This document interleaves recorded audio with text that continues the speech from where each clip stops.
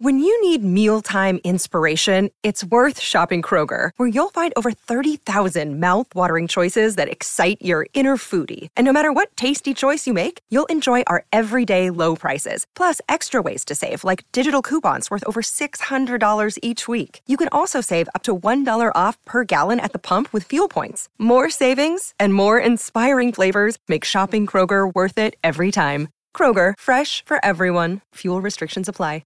Another day is here, and you're ready for it. What to wear? Check. Breakfast, lunch, and dinner? Check. Planning for what's next and how to save for it? That's where Bank of America can help.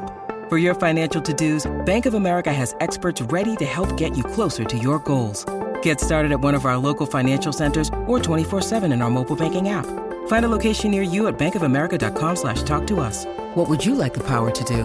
Mobile banking requires downloading the app and is only available for select devices. Message and data rates may apply. Bank of America N.A., member FDIC. Hello, everybody. This is Marshall Poe. I'm the editor of the New Books Network. NBN listeners like to read books and buy them. So we thought we'd tell you that right now, our friends at Princeton University Press are having a remarkable site-wide sale. You can get 50% off books, including ebooks and audiobooks, with the code 50, F-I-F-T-Y, at checkout until May 31. You can save some real money on Princeton University Press books. I encourage you to go there and check it out. Welcome to the New Books Network. Welcome to the Scholarly Communications channel on the New Books Network. My name is Jen Hoyer, and today I'm joined by Irene Hilden, author of Absent Presences in the Colonial Archive. This book was published in October 2022 by Leuven University Press, and I want to note that it is available open access. Absent Presences in the Colonial Archive is an exploration of colonial past through objects of sound, based in archival work at the Berlin Sound Archive, or Lautarchive. With a firm commitment to post-colonial scholarship, this book offers a historical ethnography of a metropolitan institution that participated in the production and preservation of colonial structures of power and knowledge. The book examines sound objects and listening practices that render the coloniality of knowledge fragile and inconsistent, revealing the absent presences of colonial subjects who are given little or no place in established national narratives and collective memories. Irene Hilden is research manager at the Center for Anthropological Research on Museums and Heritage in Berlin. Welcome to New Books Network, Irene. Thank you for having me. So to start with, I would love if you could share a few words about yourself, where you were born, where you went to school, and how you became interested in anthropology, archival studies, and archives. Yeah, so I was born in Western Germany, in a small town that is known for its university and many students, but which can also be characterized as rather rural and conservative. And yeah, even though my parents and even my school were kind of liberal, at least compared to the rest, it was my goal to leave after graduating from high school. And I really wanted to move to the capital, to Berlin. So I applied for different study programs, and one of them was called European Ethnology, which I guess you would refer to as cultural anthropology in the US. And I remember that, the description of the undergraduate program sounded interesting to me. It was about society and social issues, about cultural expression, material and media culture. However, at the time, I didn't have a clear idea of what exactly anthropology was as a subject or as a field of research. And but not only did I have the privilege to get into the humanities, I was also lucky enough that the seminars I attended and the professors I met excited and inspired me right from the start. But it still took me years to find out what my particular research interests were, and to find out that I wanted to do my own research on Germany's colonial past and its legacies. Well, that's a great segue to talking about this book.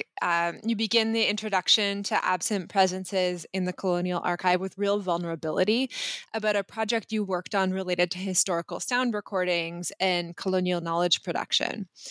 As a reader, I was so grateful for your honesty and your transparency from the first page about what it felt like to work on this project. Could you share with listeners of the podcast what prompted you to write the book and what your main goals were for the book?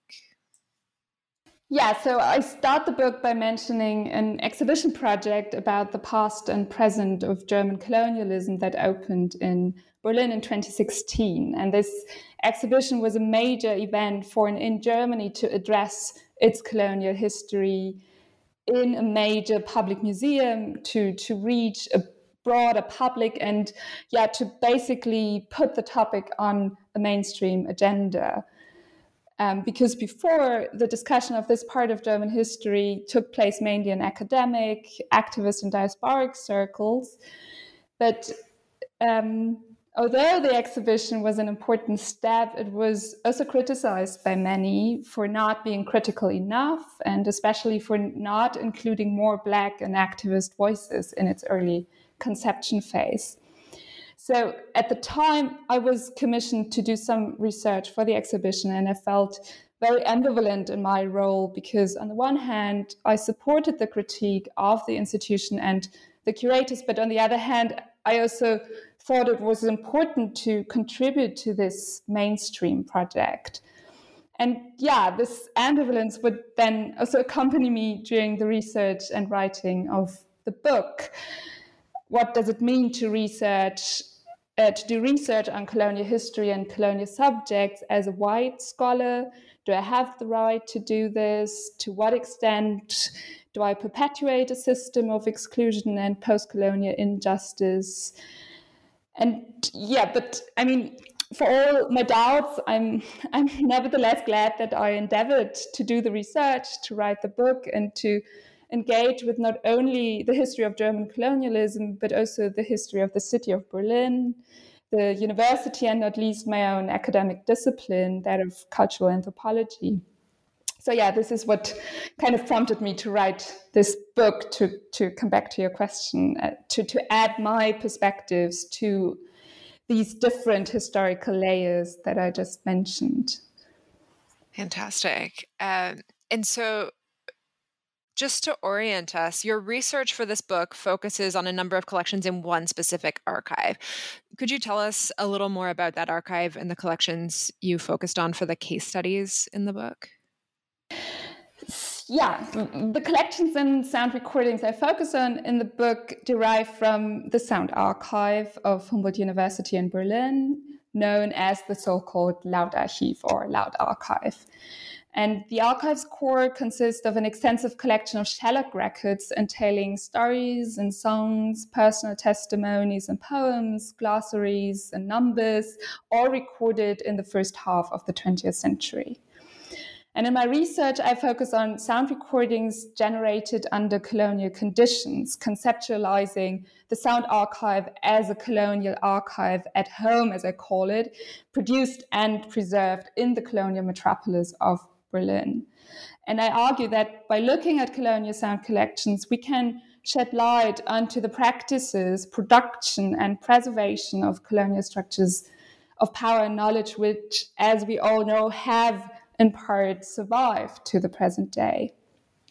Now, the book is particularly concerned with the period in which the medium of the shellac record was formative for the sound archive.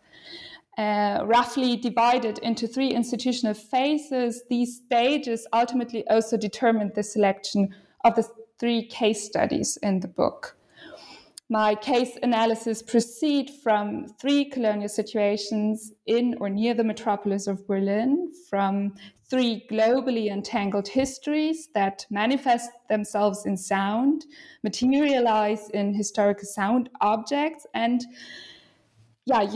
each stand for different colonial collections of the archive.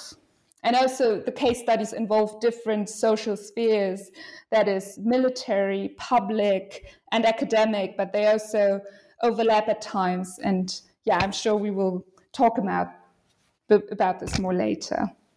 Yeah, thank you. I will now speak a little bit about the institutional history, if you allow me. Yeah, okay. Great. So the first institutional phase relevant to the book is characterized by recording activities of the so-called Royal Prussian Phonographic Commission. And this was founded in late 1915 and set up to compile sound recordings of prisoners of war in German internment camps during World War I. And this set of recordings generated during the war is now one of the oldest and most extensive archival collections of the Sound Archive. At the time, a range of well-established professors in English, Romance, and Slavistic linguistics, African and Oriental studies, musicology, and anthropology all headed off to a considerable number of German POW camps throughout the German Empire, and their mission was to compile sound recordings for linguistic and phonetic, musicological, and anthropological purposes. Among the soldiers and civilian internees were several people from the colonies, most of whom had either been fighting for the British and French armies on the Western Front or had remained on German soil and waters at the beginning or during the war. And for some of the Commission members, it was of particular interest to record voices of non-white people, because for them it meant that they did not have to travel to the non-European field or colonial territories in order to explore what they would consider, quote unquote, their research objects. And for some of the scholars, this had been a common but always costly and time-consuming practice, but now they could benefit from the state of war and the fact that numerous colonial soldiers and civilian internees had become prisoners of war in Germany, where they would remain for what was for them an indefinite period. And the book's first case study revolves around a couple of sound recordings of two Indian prisoners of war named Baldev Singh and Karamat Ali. And I'm sure I will say more about them later. Now, after the war, the Phonographic Commission was dissolved and the collection of shellac records became part of the Prussian State Library's newly founded sound department. And while the so-called war recordings formed the basis of the department's stock, one of its new aims was to systematically compile a collection of German dialects.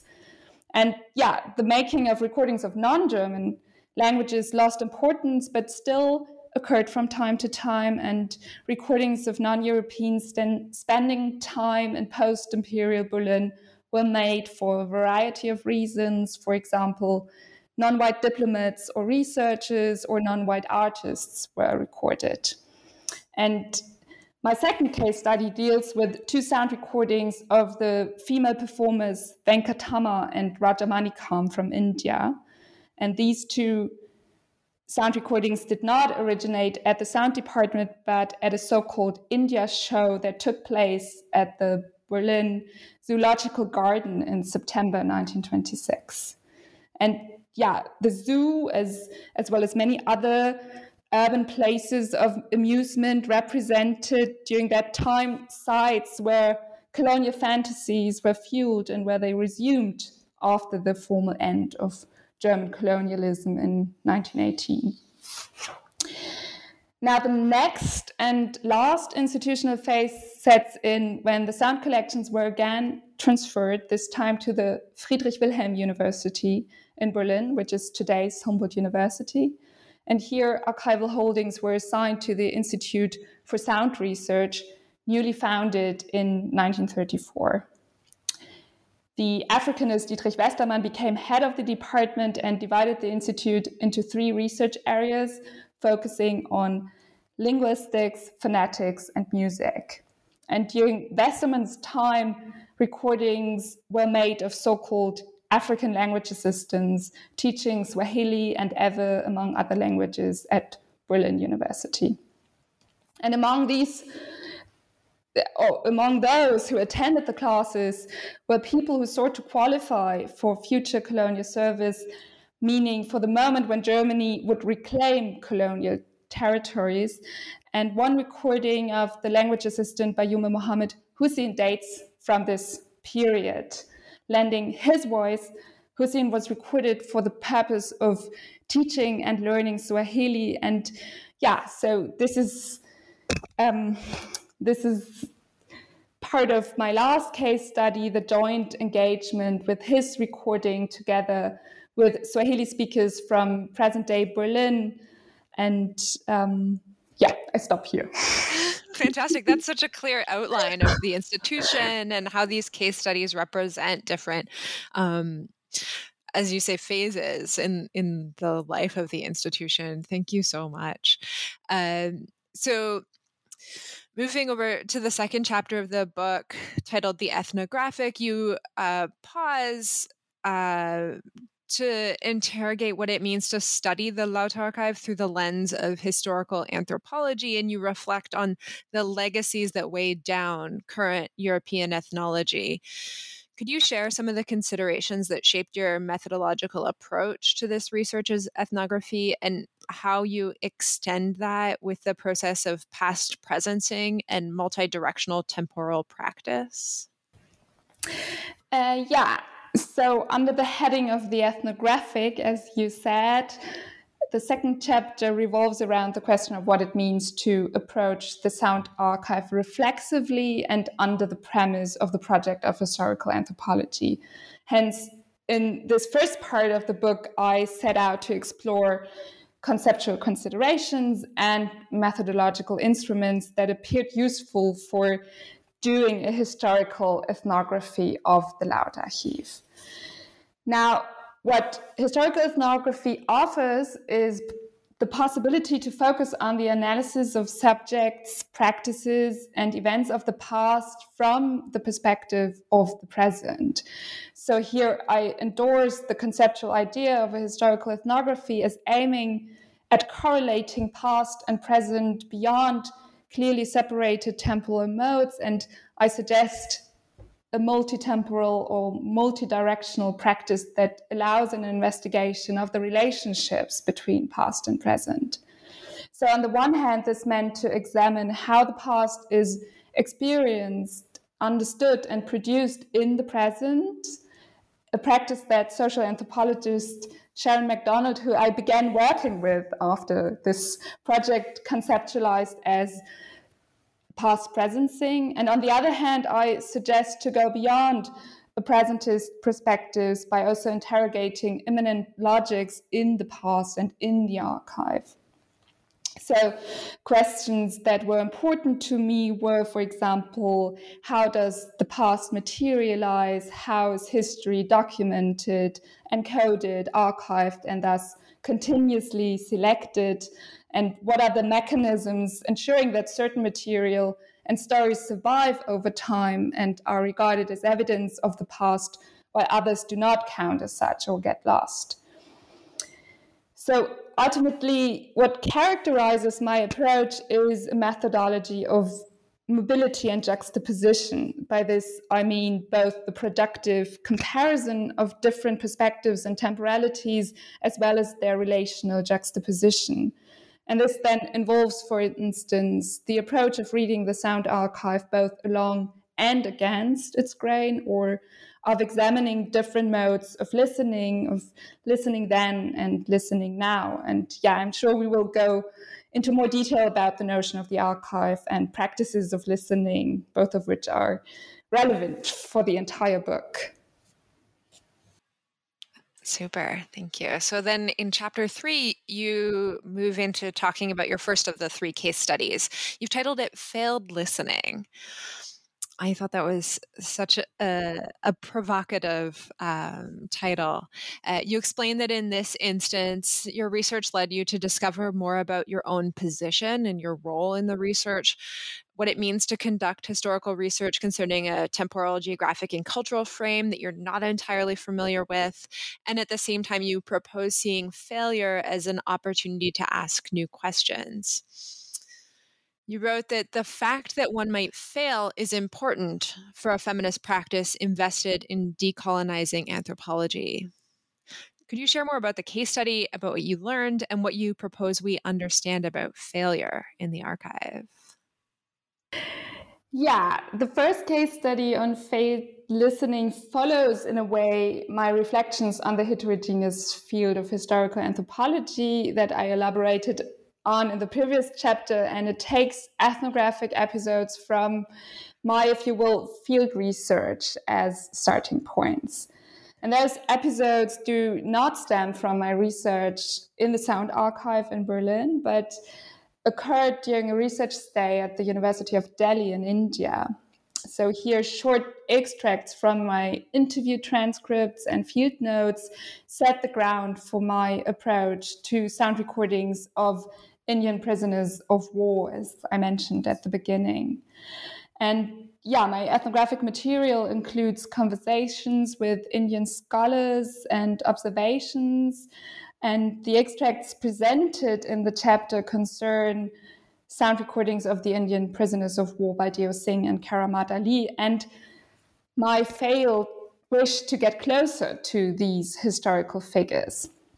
Because of this failed wish, because I did not find out much about the historical figures for a variety of reasons, I intended to explore whether and how the notion of failure can nevertheless be productive in ethnographic work. And I suggest then the mode of a failed listening as one way of dealing with the Sound Archive's colonial legacies.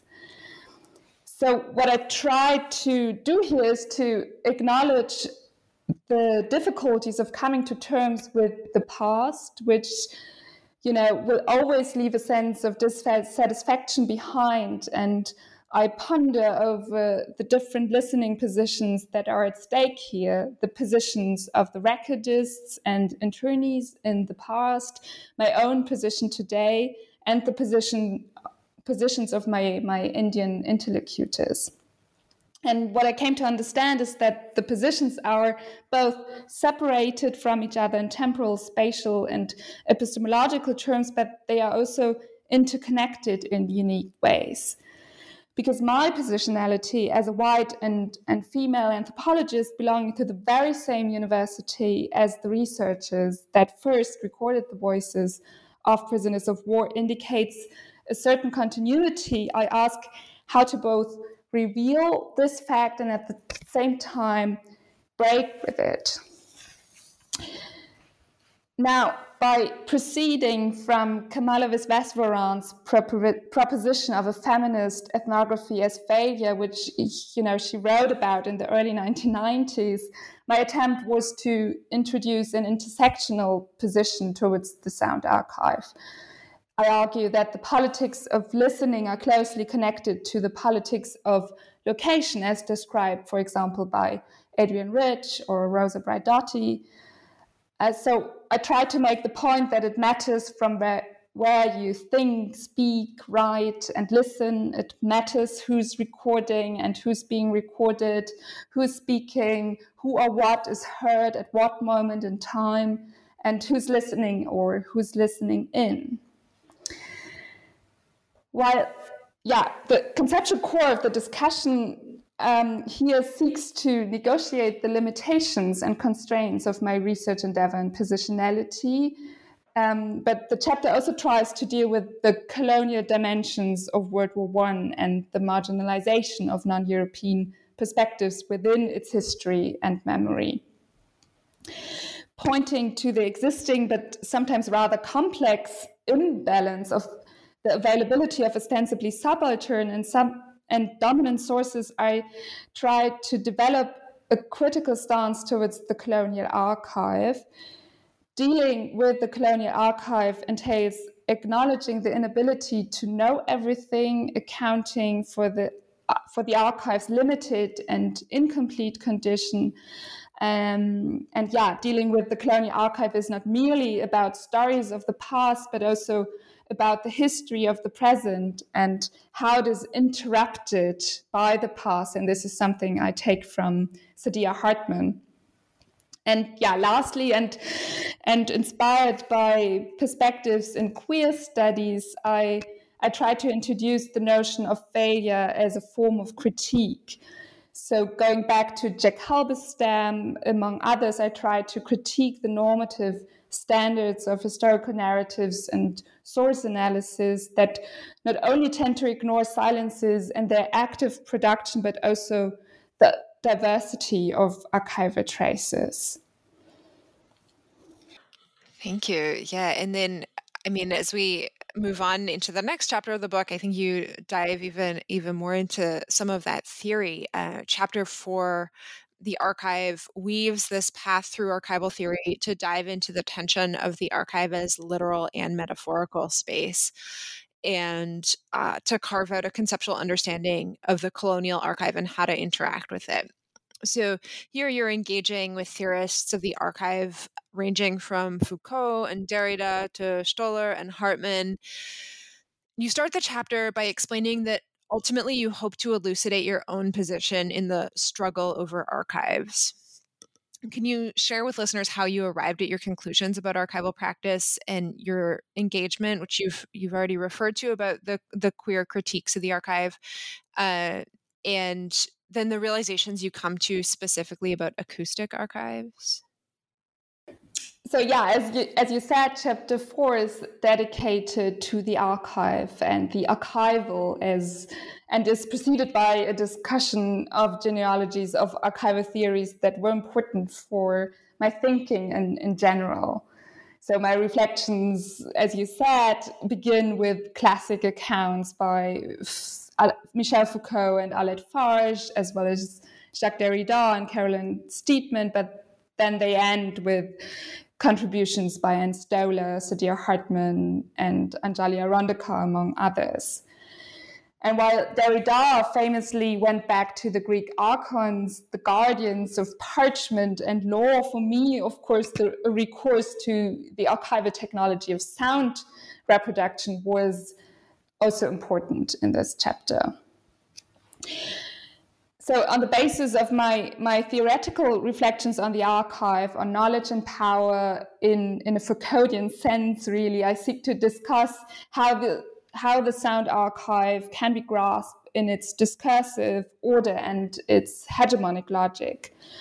And here considerations of the imperial, the colonial, and the European archive help me to conceptualize the Lautarchiv as a colonial archive at home, which I've already mentioned at the beginning and which I borrow from historical and visual anthropologist Elizabeth Edwards. But the chapter also tries to address the power dynamics between the making of archives and the production of history that anthropologist Michel Rovtre has famously written about.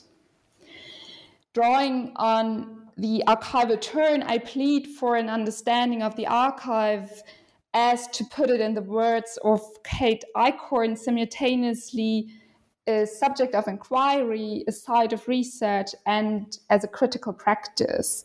And this is probably also what then defines my struggle over archives that you mentioned in your question, that I tried to tackle the archive both as a concept and metaphor, but also as a physical space and research site.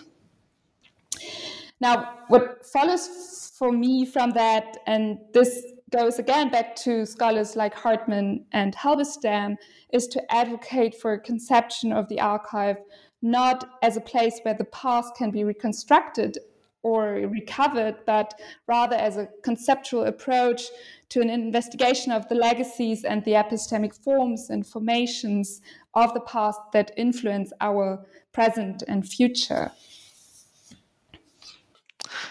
Fantastic. Thank you. And so then after exploring that, you move to a second case study in chapter 5, close listening. You ask important questions about gender that point to the ways scholarship of colonialism generally focuses on visual rather than audio archives. Can you share with listeners about the case study you present here and how you use it to think more deeply about absence, presence, and gender in the archive? And how did close listening give you a new understanding of recorded subjects? And what did that process of close listening look like? Yeah, in my second case study, I tried to examine not only the gendered, but also the racialized order of the sound archive. And as as mentioned at the beginning, the focus of this case analysis is on 2 sound recordings by the female performers Venkatama and Rajamanikam from India, recorded at a site of a so-called Völkerschau human zoo in the Berlin Zoological Garden in 1926. And as the majority of the Sound Archive's recordings are of men, the femininity, if you will, of these sources represent a unique feature. And I argue that by concentrating on female colonial subjects, it is possible to defy much of the scholarship on historical migrations and transnational mobility, since for a long time, a large part of the literature focused on male and on physical labor. And although the Sound Archive is another good example of the paucity of sources attesting to female presence and historicity, this case study still allows me to highlight Indian temporary workers and their artistic background. The analysis suggests another mode of listening, that of a close listening, and this I refer back to Annette Hoffmann and Britta Lange, who first introduced this method, assuming that historical sound recordings contain more than verbally communicated content, namely nonverbal information. So for this approach, it is important to recognize that in addition to the noise of the technical apparatus, the recordings can contain pauses and silences, unplanned speaking and misspeaking, coughing, or laughing.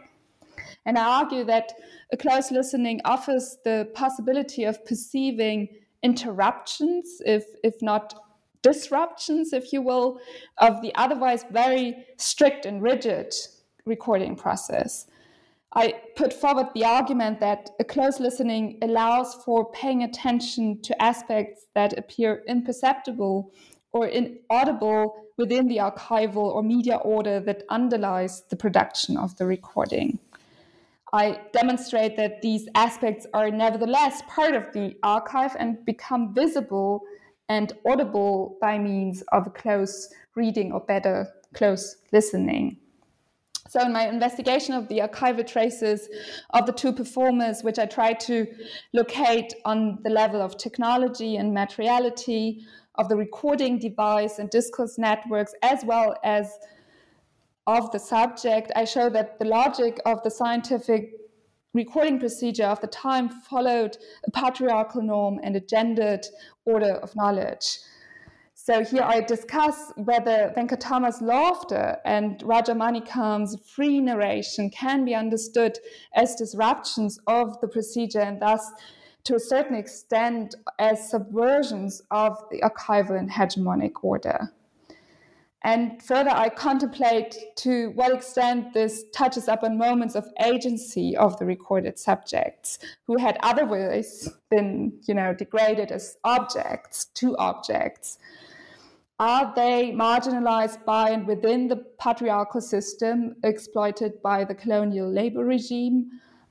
Are they cosmopolitan workers from below, subversive in their artistic practice and speaking position? Or is neither the case? And do the archival traces of the 2 women point instead to the ambiguities of colonial dialectics? Yeah, so these are some of the questions that I try to grapple with in this part of the book. I love that idea of using close listening to look for agency. I think that's really powerful. And then moving into the following chapter titled Collective Listening, you ask really important questions about sensitive collections, and you describe methodological decisions you made in order to deal with specific recordings in sensitive and collaborative ways. Could you share with listeners the factors you considered in understanding specific materials as sensitive, and the ways you hope your work can reframe what we understand as sensitive collections, and the ways that this understanding impacted your methodology?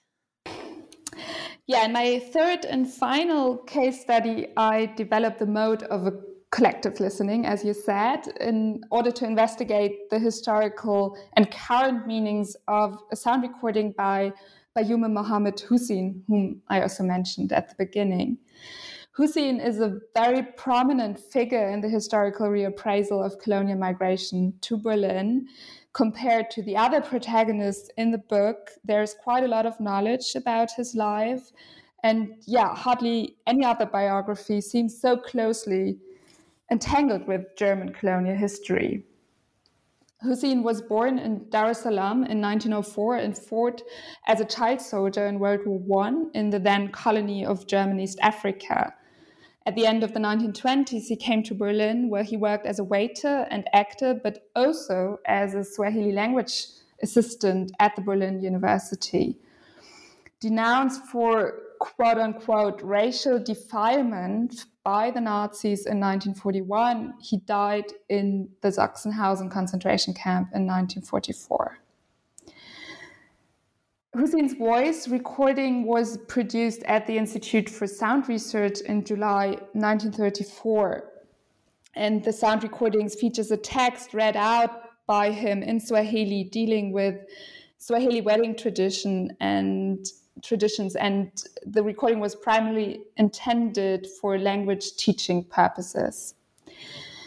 Now, in order to approach the specific sonic source, I organized a listening workshop together with the anthropologist Yasmin Mahadzi, and we invited Swahili speakers to share their views on the conditions under which the recording was produced, about the content and its meaning. And our goal was to bring together different expertise, perspectives, and positionalities in order to allow for a more collective, collaborative, and open-ended investigation of the historical material. So here I explore whether collective listening presents a way to overcome traditional forms of academic knowledge production by recognizing a variety of knowledges and experiences. And what the workshop revealed is that the research and recording practice at the time was accompanied by several culturally and gender-specific border crossings. Today's listening experiences showed how fundamentally necessary it is to classify historical voice recordings as a result of unequal power relations and the product of research and teaching methods of a colonial knowledge system. So any present or future engagement with Hussein's recording must take into account the doubly, as I call it, doubly sensitive character of the recording. The recording is sensitive because of its conditions of origin in an apparatus of colonial knowledge production, but not only the recording situation, also the content of the recording is sensitive because the recorded and published text stand for an othering and for the gendered colonial gaze. Now, with this perspective of collective listening, my third case study moves between three, at times, contradictory premises. For one thing, I ask whether the approach taken here simply complements the colonial archive and thus, in a way, updates it. I ask whether it allows for the establishment of an alternative or second life for the colonial archive, or whether it creates an entirely new archive consisting of contemporary and intersubjective projections and speculations. Great, thank you. I really appreciate the model that you've shared for collective listening, because I think it's such a powerful model for other institutions, collecting institutions, to, as you say, recognize alternative modes of knowledge and to bring community together around our collections. So then moving on, chapter 7, the acoustic, you expand on the conceptual structure that you've built with ethnography, archives, and historical anthropology by bringing in sound studies and media history. How do you see an understanding of sound and listening as modifying the way we think about and study the Laut archive? And what kinds of other factors impact the way sound scholars approach their work? Yeah, by taking into account perspectives from the field of sound studies, my final chapter tackles the notion of the acoustic and the sonic. And it further interrogates the relationship between sound preservation and the paradigm of salvage anthropology, and hence relations between race and sound. So what I try to show is that the so-called salvage paradigm was emblematic of the archival project of the Sound Archive. It was the attempt to preserve not only the voices of the deceased, but the sound of so-called native culture. And as I try to point out, this notion really runs like a red thread throughout the book. And in the chapter, I introduce a variety of approaches to the object of sound, and I take up the proclamation to break with static and naturalized conceptions of sound. Such critical voices wish to understand sound events as highly dynamic and multisensory phenomena. For instance, musicologist Nina Sonn-Eitzheim postulates the necessity to reject a static and essentialist figure of sound, as she calls it, and instead she seeks to conceptualize sound as a composite of visual, structural, and discursive information.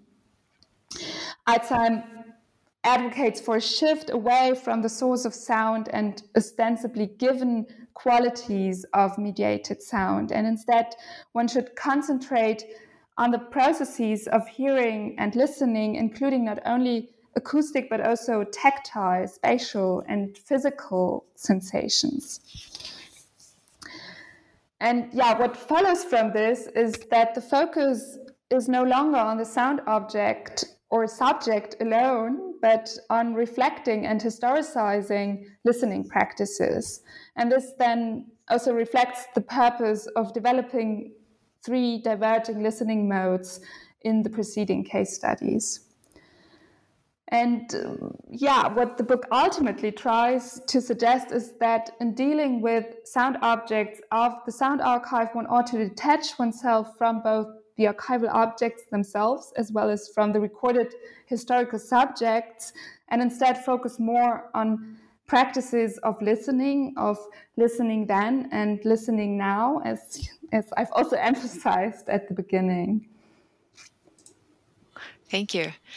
So then moving on to the final chapter, you reflect on what's possible for the future of the Lautarchiv, and you propose some potential scenarios that account for inequality, violence, and the global entanglements that are often forgotten when discussing the complexity of the archive. Could you share the projects you describe here and the ways you see them setting an example of how the Lautarchiv could position itself as a counter-archive and a living archive? And how should the lessons we learn from the Lautarchiv shape how we think about archives and records collecting in future projects? All right. So, on the last 10 pages of the book, I discuss 3 contemporary archival projects that are quite different from each other and that I try to relate to the past archival project of the Lautarchiv and to the notion of a migrant archive as coined by Stuart Hall and Arjuna Padurai. So the first 2 projects seek to document heterogeneous histories, aiming to replace narratives that fail to account for global entanglements and migratory movements, inequalities, and epistemic violence. On the one hand, I discussed the oral history project Archive of Refuge, which was launched last year at a large cultural center in Berlin in collaboration with a number of intellectuals, scholars, and activists. And while one of the aims of my study was to show that sources from the Lautarchiv bear witness to global entanglements before the second half of the 20th century, Archive of Refuge sought to assemble memories of migration as part of Germany's post-war history. So the outcome of the project is a digital commemorative site featuring 41 multilingual video interviews lasting several hours with people who immigrated to East and West Germany between 1945 and 2016. And yeah, what the project aims for is to provide a novel tool that is an online archive to narrate German history, a history that is intrinsically connected to migration. Now, linking the two archival projects, the Lautarchiv and Archive of Refuge, is of course a balancing act. While the first project was intended to attest to the narrative of Germany as a nation of technological and scientific progress, the latter seeks to show that migratory movements are an integral part of German society and history. And while one project was conceived to form a science-based repository proving cultural and racial difference, the other wishes to create a pool of resources to be used in political education and critical migration research. And yeah, what I suggest is that, in my opinion, the Lautarchiv can be seen both as a counter-archive and a reference point for projects such as Archive of Refuge. And on the other hand, as for the second archival project, I elaborate on archives compiled by the NGO DOMIT, the Documentation Center and Museum of Migration in Germany. While Archive of Refuge is a state-funded project, DOMIT is more of a grassroots project. Founded 30 years ago by a small group of migrants from Turkey, the archive's task is to collect and preserve testimonials bearing witness to the diverse histories of migration in Germany. And I think that both creating new and open-ended digital and living archives and going back to a hegemonic archival project from the past can contribute to the attempt to challenge grand national narratives, raise awareness of colonial continuities, and seek as well as build new solidarities and collective memories. Now, the third archival project is related to the political now. Here I discuss a specific development in current European asylum politics, which concerns Germany and its Federal Office for Migration and Refugees using speech analysis technology to compile voice samples of asylum seekers to determine their countries of origin and hence their asylum status in Germany.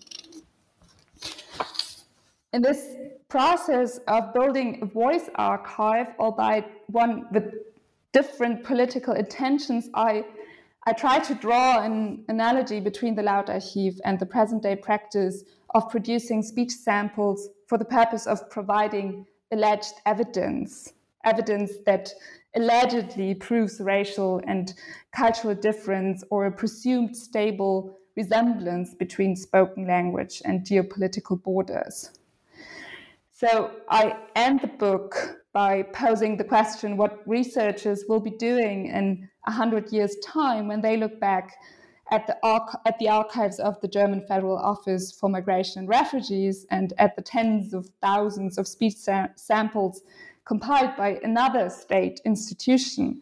How will they tackle the difficult task of dealing with the acoustic legacies of the European border regime? And this, of course, remains an open and, for me, very alarming question. Absolutely. Yeah. What does the future hold? Thank you so much for sharing about this book. This is really inspiring and thought-provoking. And so before we wrap up our conversation today, I would love to hear what new projects you're working on, maybe projects that come out of this book and the questions you ask, or completely new projects. Yes, well, for the past 2 years, I've been working in a postdoctoral project at the Center for Anthropological Research on Museums and Heritage at Humboldt University that you also mentioned at the beginning. And here I was kind of able to continue my research in the field of critical museum and heritage studies. So what we did was ethnographic audience research in a newly opened cultural space in Berlin that was and is highly contested because it houses and exhibits art and artifacts, collections from colonial contexts. Either, objects were accumulated and acquired in former colonies, or we know next to nothing about their acquisition and circulation. And by conducting observations and many, many interviews and surveys, we try to investigate and understand how audiences understand and respond to these contentious colonial histories and their representation in exhibitions and in a public institution. So while I'm not doing archival research, at least for now, I'm still engaged with Germany's tangible and intangible colonial past and post-colonial present. Fantastic. Thank you. Thank you for taking time to share with me today. And once again, my guest is Irene Hilden, author of Absent Presences in the Colonial Archive from Leuven University Press. My name is Jen Hoyer, and you have been listening to the Scholarly Communications channel of New Books Network.